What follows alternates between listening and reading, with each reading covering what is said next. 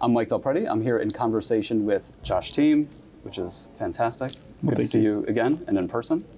Appreciate the invite. And really appreciate you coming to CU Boulder. So it's beautiful. We got our classroom over there. We'll be talking to our 60, 65 students in a little bit, but it's nice to be able to have a conversation beforehand. Absolutely.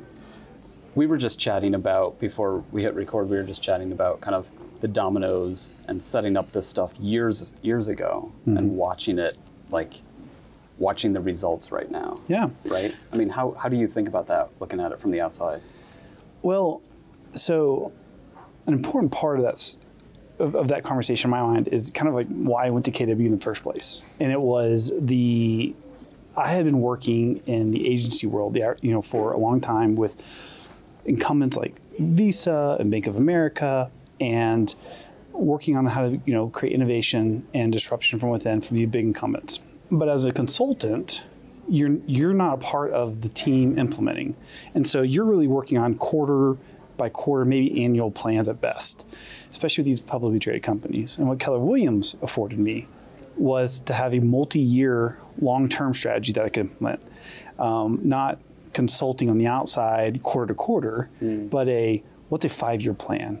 And that was really exciting to me. And so to your point, we worked diligently in the beginning to come up with a plan and a roadmap that we thought would be beneficial to the Keller Williams ecosystem and agents and some of the dominoes and the things happening today are a direct consequence to some of that planning we did so long ago. And so it's very, I find I'm very interested in watching it all play out because I was a part of the process. So the class is real estate technology, and I think I call myself a real estate tech strategist. So technology is really important. And when I think about you, I think about technology, right? And I think one of the fights you picked was with Compass around technology.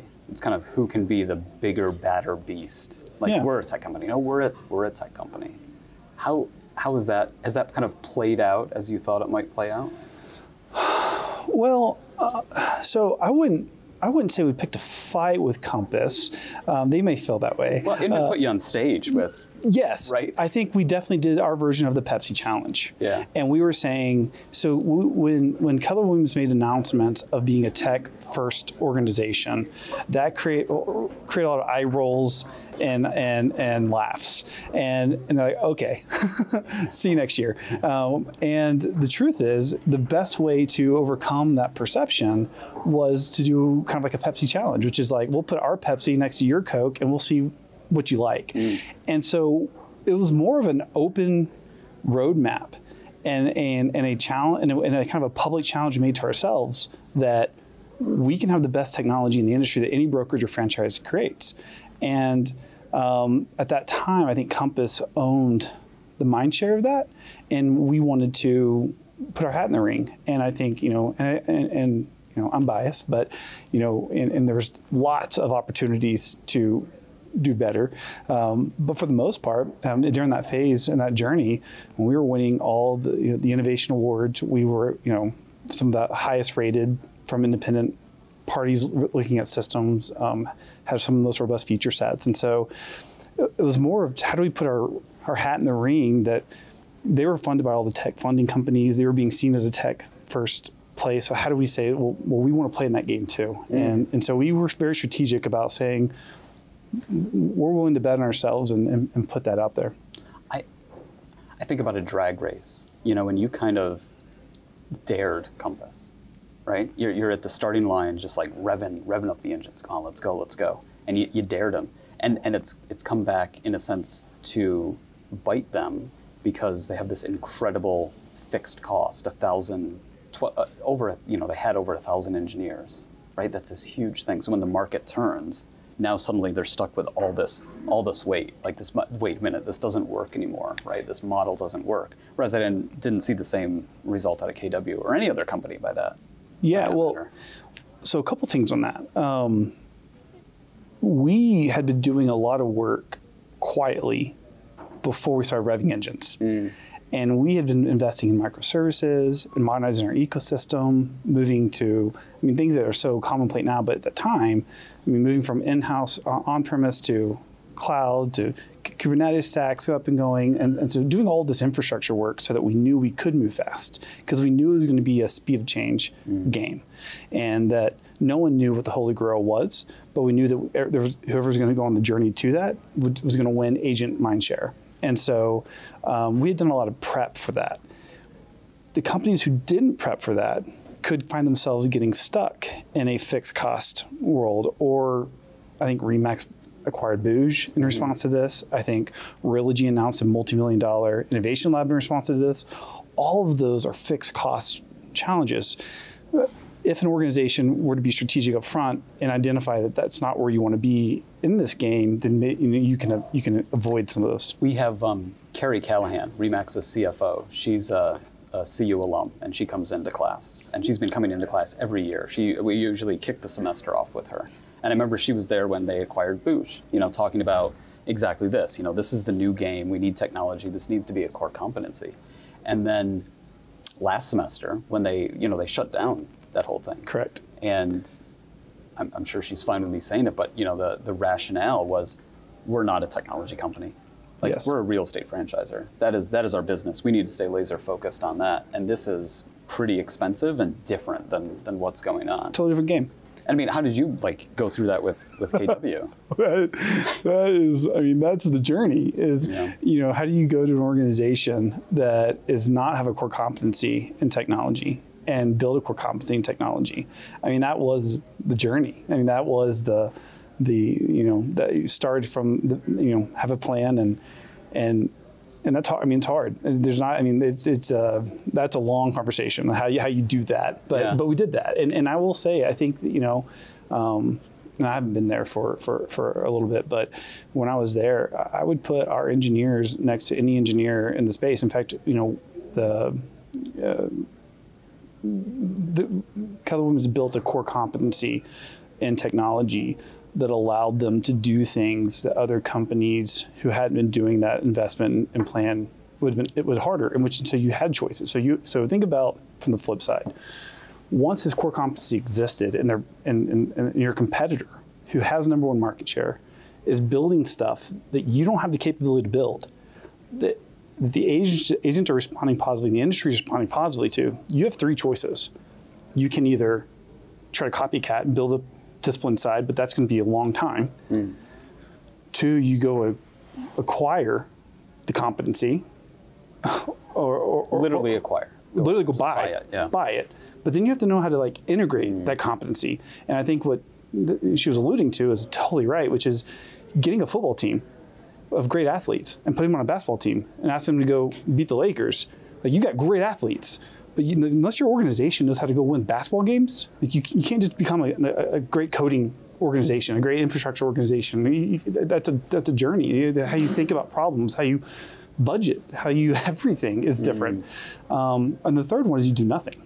And you saw all three of those buckets show up in real estate over the last 4 or 5 years. You had companies that said, we're going to build a competency in-house. You had companies that went acquired, and you had companies that said, we're going to stick to what we do, and we're going to that's all noise. And I think that, and you had a couple, I think Compass, hybrid approach to that. They built a competency, and then they bought Contactually and things like that for competencies that they wanted. But I think, that was the fork in the chess game that you wanted to create in the world, which is, how do you respond when your competitor is doing something that you don't have a core competency to do that's working? And what's great about KW is that real estate is in the DNA, right? So it's not just a bunch of technologists in a room building what they think agents need. That's where you're starting from. Well, and to Gary's credit, he was very... everyone knows Gary's story, but Gary is a born an agent, will die an agent. That's his thing. The agent on his tombstone, and he understood very quickly that it's easier to teach a software engineer and technologist real estate than it is to teach real estate software engineering and technology. And so what he did for that is he created this labs program.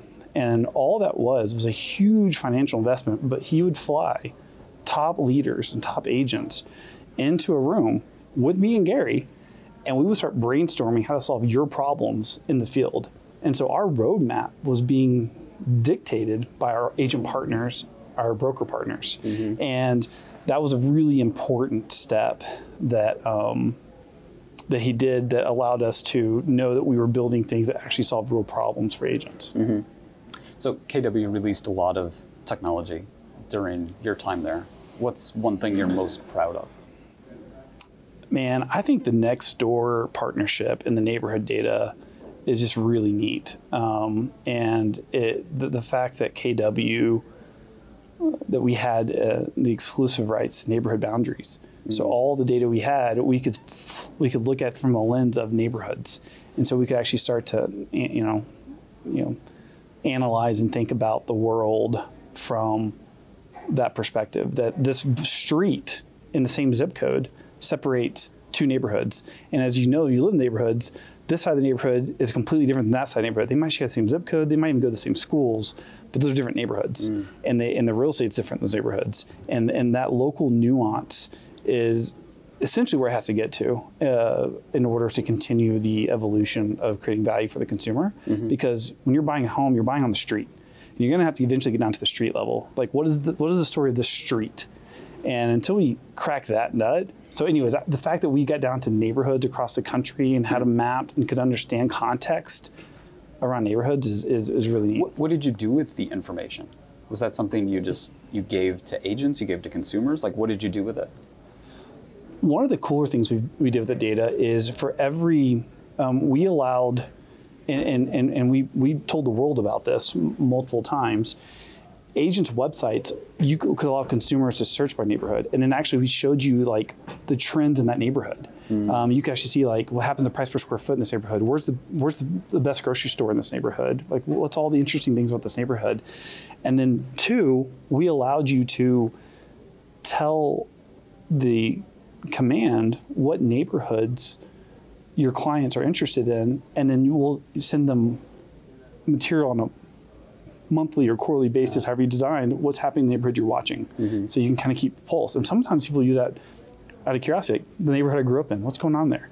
And and all those interactions continue to center the Keller Williams agent in the center of the mind share of their clients. Like my agent's letting me know what's happening in my old neighborhood and the neighborhood I'm interested in looking at. And that's giving information to the agent saying these are the neighborhoods they care about. And so they can actually, and again, a feature we publicly talked about was you can go in and filter your database on who's interested in this neighborhood, because I have some interesting, something I want to do or action in this neighborhood. Who's watching this neighborhood and who's not. And so continuing to be able to move our lens and our perspective down as close to the street level as possible, I think is really compelling stuff. Yeah. As far as just the technology, what I think was really cool is, getting into this world where when an offer happens and you can analyze that offer against all the other offers in real time and determine if it's a strong or weak offer based off the context, and giving some inputs for the agents to make sense of it, like that's some really neat, data science stuff. Yeah. That's pretty cool. So you like that? I like anytime we can train a computer to do sophisticated math that humans do, but not every human can do, and not easily, and we can commoditize that and give it the value of more humans. I think that creates more intellectual curiosity, creative value. That stuff really excites me. Yeah. So in the world of real estate, what's an opinion you hold that not many people agree with? Oh man, I'm sure I have a lot. I mean, they told me.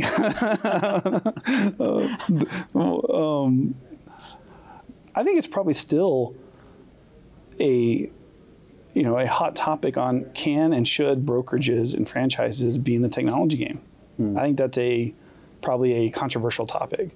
And what's your opinion? Absolutely, they should. Here's what I use. All of them.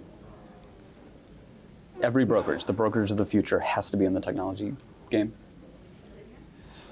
No, that nuance matters. So like if you're a boutique or if you are a regional player, you can create so much value, I believe, in your local presence that's your thing. As soon as you start to become a national player, what is that common value proposition that's going to attract the common, a nation or a global footprint of agents. Your brand's going to go so far. Commission splits are going to go so far. So, training education will go so far. What are you going to do? How are you going to differentiate yourself? And the analysis in this is pretty straightforward for me. Most agents are using and eventually paying for technology. Well, that's money coming out of an agent's wallet. So the fight here really is, who's providing more value to the agents that the agent's paying more money to? And so the question I would ask a broker who's like, I don't need to be in technology, totally fair. If they get their CRM from, name it, Boomtown, whoever, Sync, it doesn't matter, whatever. If they get their leads from Zillow or Sync, let's just use Sync and Boomtown. Let's just pick one of them. Pick whatever it is. They use the Boomtown CRM, they use Boomtown for marketing, they use Boomtown for leads, and they pay Boomtown, X dollars a month. And they pay you Y dollars a month. Is it easier or harder to leave you or Boomtown? Yeah, Boomtown. And this segment brought to you by Boomtown. Well, whatever it is, Sync, whatever it is. So the idea is that there's these pockets creating value because the brokerage community isn't doing it. The agent's having to pay more money to accommodate that. And they're building their business around those technology operations. So when they want to shift, are they really a RE/MAX agent? Or are they a Boomtown agent? Are they really a KW agent? Or are they Sync agent? Are they really a EXP agent? Or are they a Zillow agent who's taking their license here? Yeah. And that's the fundamental question. And so depending on how you want to answer that question, depends if you should be in technology or not. Wait, I was just at an event and I was talking to a couple brokers who were a Zillow Flex partner. And they were saying, we can't rock that boat. You're right. They were like literally scared of doing anything to upset Zillow.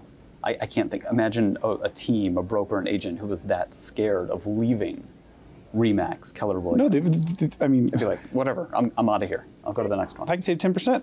Yeah, yeah, 100%. And that's the fight. And so the question is, are you okay with that? Are you just going to double down on your value over here? And there are brokers that can do that, will do that, and will thrive at that. But when you start to try to get to national and global scale, it's hard to do that in a repeatable, distributable fashion in this industry without technology. And so I don't know if you have, my opinion, which again, controversial, is that you asked what people wouldn't agree with. So I get it. We don't agree with me. But I just think that it puts so much here's what it is. If you choose not to be in technology, you've got to be the best at the other value props, because that has to be more painful than leaving that. And otherwise, what's going to happen is they're going to stay here and they're going to shop for the lowest price where to hang their license. It's my opinion. And as the downturn's coming, I think you're going to see more and more pressure for that. And I think you're going to see more and more need to create value. And I don't think when the dollars are getting tighter, people are going to be more willing to lose their leads or spend more in changing their CRMs. I think it's going to get harder. Yeah. So the farther that gap gets, the harder it's going to be, and then you're always going to have to go after new agents, or you're going to have to go after something else. And I think that's a hard game. So that is why I think what I think. Clearly, there's a lot of smart people that have other opinions that are smarter than me, but that's probably an opinion I have that's controversial. So just to say that back, what I'm hearing is that technology is creating greater loyalty from agents that we haven't seen with just brokerages or brands. 100%. Right. And that's proven in all the data sets you'll ever see. And it's proven by asking your agents about moving systems. Yeah. And the best example of this is mobile banking. Imagine if banks were like, we're not technology, we're money. We're going to let you use whatever vendor you want for your mobile banking. They can plug into our system, that's fine. But we don't do mobile banking. No, banking's invested in technology for ACH, for mobile deposits and mobile banking, because they knew once you build your life around that, you don't leave your bank because you love your bank. You don't leave your bank because it's painful to leave your bank. That's what it is. So the brokerages that understand that and the franchises that understand that, doesn't mean you have to build your own tech. If you can buy it and integrate it, do it. That's hard. It's really hard. But you got to be, I don't see a long-term path, and I'm talking 10, 15-year horizon, where you get to abstain from adding value in the space because you're allowing the free market to come and take your agent while they're still with you, and you won't know when you lose them. Right. That's great. That's a good point. I love that. So there's this, game kids or high schoolers play, like kiss, marry, kill, right? You name 3 people, and you're like, who do you want to kiss? Who do you want to marry? Who do you want to kill? So oh, wow. Invest, acquire, avoid. Real estate space. Oh, right? man. Invest, acquire, avoid. Open Door, Zillow, Compass. I'm going to make some enemies here. Go. And we can edit this out at the Okay. No. It's a fair question. Invest, acquire, kill. And is Open Door, Zillow, and what? Compass. And not kill, just avoid. Avoid. I would avoid Open Door. I never saw it. I think Open Door, and if you're at Open Door and you love Open Door, I get it. We have different opinions. You probably want to avoid me. Totally fair. But from my perspective and my understanding, I saw them as an amazing value proposition in a short amount of time. If you've got a lot of built-in equity in your home, and because the home prices have grown so much, and you're sitting on a huge cash pile, I don't care about 1%. So if I could make $500,000 selling my house, and go through the pain, or I can sell it to you for $450,000. Okay, I'll sell it to you for $450,000. Don't worry about it because I'm making so much money. And I think that is a real value proposition to a huge cohort, and I think that made a lot of sense. But now everyone bought in at the new basis. So when I sold my house, I bought in at the new value.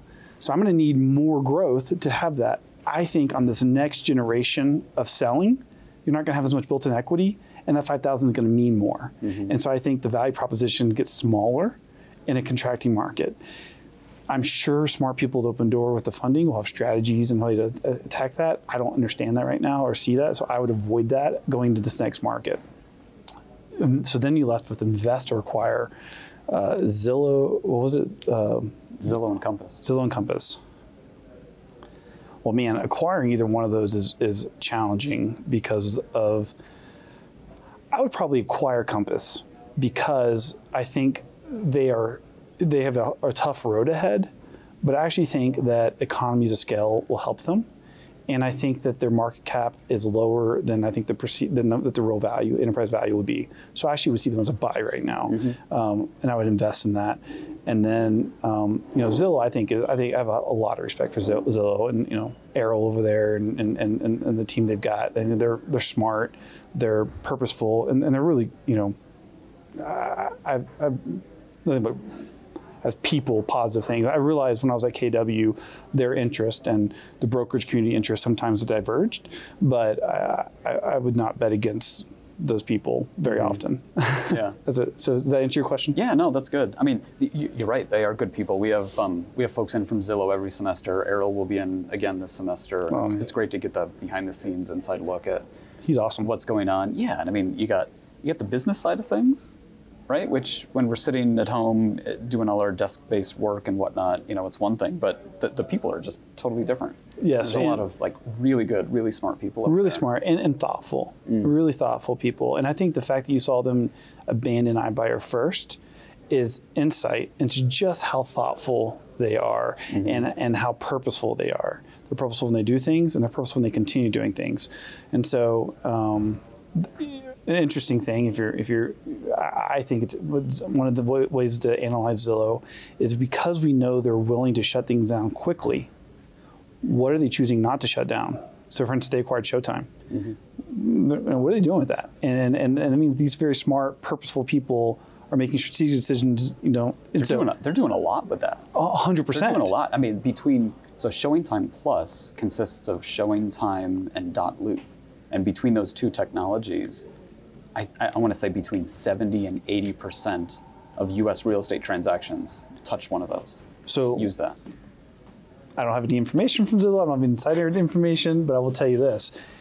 When you take ShowingTime data, and then you take Zillow data, and then you add in .loop data, what you just said is I can track Mike when you looked at the property, what you were searching for, what homes you didn't click on, what homes you did click on, which homes you did go see, how long you saw the home for, what offers you put on what homes, and what was accepted. I see the entire ecosystem of Mike. Now, can a company like Zillow use data in an interesting way to create a better experience and journey for you and maybe a Zillow Premier agent partnering with you? Absolutely. Mm-hmm. That is really interesting. And connecting that data stream into one ecosystem is absolutely, like, my opinion, the game. And I think that they're very strategic. So that's what you were saying is exactly what I was alluding to with, like, when they don't turn these things off, even if from the outside it doesn't make sense, they're really smart people, really personal people. There's a reason. Why haven't they turned off mortgages? Because I think the data. I think that it also is really fascinating, and I don't think it. I don't. I have to go back and look at their models. Are they losing money on that? Mm. They are. Mm-hmm. I have to go into more analysis. I don't have a strong opinion on that, but my gut would tell you they want to own the ecosystem, and for some reason, it's more valuable to them to own the entire ecosystem mm-hmm. than it is to abandon that. And I mean, I don't know if it maybe even ties into the referral program they have with their Premier leads. By having access to the mortgage, they can see when it funds and closes, so they know they get paid more on the referral side, mm-hmm. and that might be important to them. From like I don't know, but something tells me it's an important piece to connect the ecosystem for them. That even as a loss leader, it makes sense. Yeah, that's what my gut says. Oh, I mean, it's key for that ecosystem. Do you have any questions for me? Yeah. Let me interview Mike.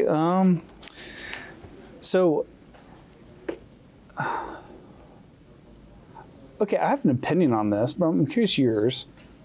Why do you think, so KW invested all this time and money doing stuff, and we built the CRM to start, and then grew into more than that, clearly, but Remax went and acquired Bouge, CRM at its heart, grew more into that.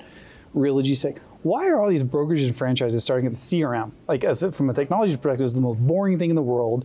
No agent loves their CRM. So why are all these franchises or brokerages choosing to go build something they know their agents are going to hate, that's not exciting, and isn't going to disrupt real estate? Like, why is that where all the money's going? Compass buying contactually. Like, why? Why all the focus on the CRM? I can think of two possible answers. One is because the brokerages are confusing what's good for them and what's good for the agents. It's good for the brokerage to have a CRM because then they own it, they control it, they have the data, and they see what's going on, right? You're my agent, I know exactly what's happening. That's actually really good for me. And that could be confusing, right? Like, oh, I'm going to build this tool. Who is the actual end user where the value is being created? Because if that's true, it's not the agent. They, like you said, they don't care. Maybe they use Post-it notes or Excel, or they're willing to pay $50 a month for something else. The other possible answer is just it's foundational. You know, like, how do you do something else without that, without having that data? So to me, that's the it. So one of the reasons that, and we talked about this publicly on stage, when we were doing our planning and we came to the conclusion that we had to start with the CRM, I did not want to do that. I did not, for personal reasons, for career reasons. Like, wait, I came here to build a CRM. Like, what? No. So, and that's why we built Keller Cloud, this operating system. But the truth is, let's say your end goal is you want to build game-changing consumer experiences. You want to compete. You want to let your agents compete with the likes of Zillow and more. You want to take the insight that I was just talking to you about, give them back to the agent so that they're the smartest guy at the listing presentation. How do you do that? Well, if you don't have any data, what's that experience going to look like? No, it's gonna look like you calling up your current CRM provider, asking them for data, getting on a wait list to get some sort of API built. And that'll never happen. And then you have to have some capability to consume said API. No, I mean, there's no path to it.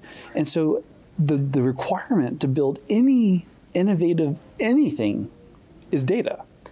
So you almost have to create an ecosystem where data is coming in that you can then normalize, extract to build new experiences. So I think it's because it's step one in the 5-step plan or in the multi-year plan. And what the industry found out when there was this migration to try to solve that is it's really hard.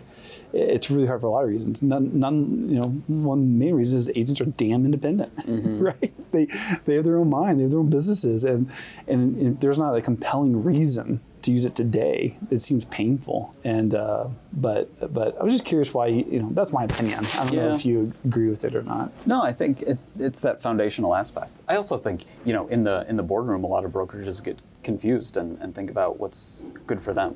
How are we going to keep agents? How do we make it harder for them to go away? Mm-hmm. Let's build this foundational stuff. If we have the CRM, we have all the contacts, it's going to be harder to turn away. Can I play devil's advocate with that for 1 second?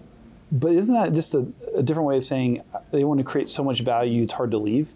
The value being a technology, but it could be like good splits, could be the same argument. By creating the best splits, it's harder to leave, or by letting you do your own marketing, it's hard. I'm just saying, wouldn't that be It's like the banking thing that you were talking about before. Yeah.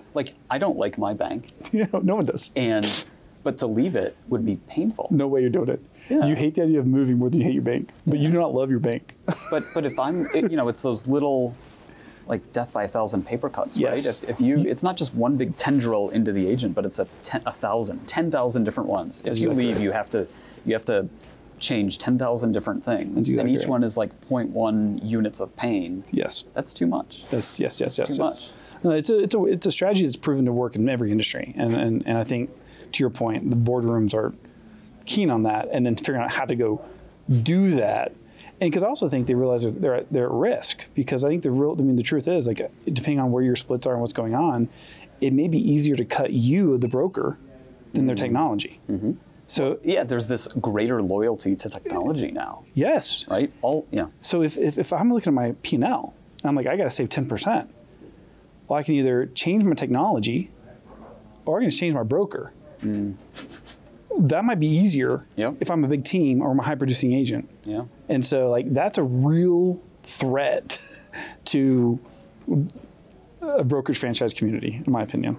But so yeah. That's good. Like it. How many agents will there be at the end of next year? At the end of 2023? Yeah. How many are there now? Or 2024. Okay. How many are there now? 1.5, 1.7? A lot. I mean, I'm a data guy, so I would kind of look at 2008, 2009, look at the cycles. Do you think it'll go up, down, or less? Oh, less. Less, okay. Less. Certainly less. By magnitude or marginally? I don't know. I want to say 10, 20, maybe 25%. I'll probably disagree with you here. Who leaves? The hobby agents, the low performing agents who are full time, or the big agents, the high producing agents. Who's most likely to leave to create that drop? Well, it's not the high performing ones. What was the first two? The hobby agents, wherever, and but I'm paying my fees and do 1 or 2 deals a year, or I'm all in realtor, but I'm not a big producer yet. Yeah, that one, right? We're always going to have hobby agents because they'll get the friends and family. I agree. I'm happy doing 1 or 2 deals a year. These people can't. And we're always going to have afford- the high performing ones. I agree. But it's the people that are just stuck in the middle. But Teams changes some of that, because now Teams provide a safer place for you to go and hang your license, into the structure of a team that's providing you the leads and helping you do that. So then if you play that out, you almost create a bigger chasm. You've got your hobby agents and you've got your big teams, and then you have boutiques. If you play that to the end game. The boutiques are. I think it all comes down to leads. It's just where are you going to get the business from, and you can get it from Zillow. You can have your own Rolodex, your own database. You could just be the independent broker that's been here for 40 years and you know everybody. But that's it. It just comes down to where are you going to get that business from. What's Zillow look like at the end? In 2 or 3 years, same aggregator portal with Zestimate. That's your Fitbit version of your home value? I think and not to ride the buzzword bandwagon here, but I think with the AI chat GPT type intelligence plugged into it, 2 or 3 years from now, definitely. I mean, think about chat GPT plus Zillow's data set. That could be really interesting, right? And they're not the only one doing this, but we've had years of companies kind of futzing around with AI, little chatbots that are just horrible. So is your thesis then, make sure I'm tracking it, your thesis that in 3 or 4 years, Zillow with because the AI that we're hearing about that's so exciting right now will become commoditized. Like that is the track. Yeah. When it becomes commoditized, the people with the most data will win. And this is 100% true. And this is why I think it's strategic why you want to be in the technology game, because then you're going to have the haves and have-nots. Who can deliver this consumer experience or this agent experience, and who can't? And then what do you imagine the Zillow experience being in 2 or 3 years when they have this? Show me houses for sale in Boulder Boulder's expensive, between 500 and 750K, where I can walk my kids to school.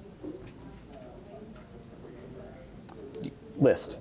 And that thing can happen like that. How long would that take a real estate agent to be able to figure that out? It'll take quite a while. And then you get into the conversational refinement. Well, what you just said right there, I mean, they could do that right now. I mean, that modeling exists now. That doesn't even require new anything. That's literally just applying the Da Vinci model on your trained data set, or a version of it. I mean, you got Google coming out with Bard now. You got everyone's coming out with their new version. They did this before, back when we did Kelly. You had every car had Katana and all this, but now you've got a new arms race of AI coming out, and I almost imagine, what if you took it abstractly above? What if you're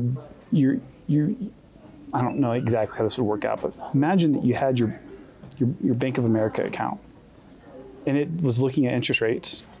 You told the areas you wanted to live, and it drew polygons around areas you should look at that you could walk your kid to school within a 20-minute commute based off your affordability, interest rates, and trajectory of where it's going.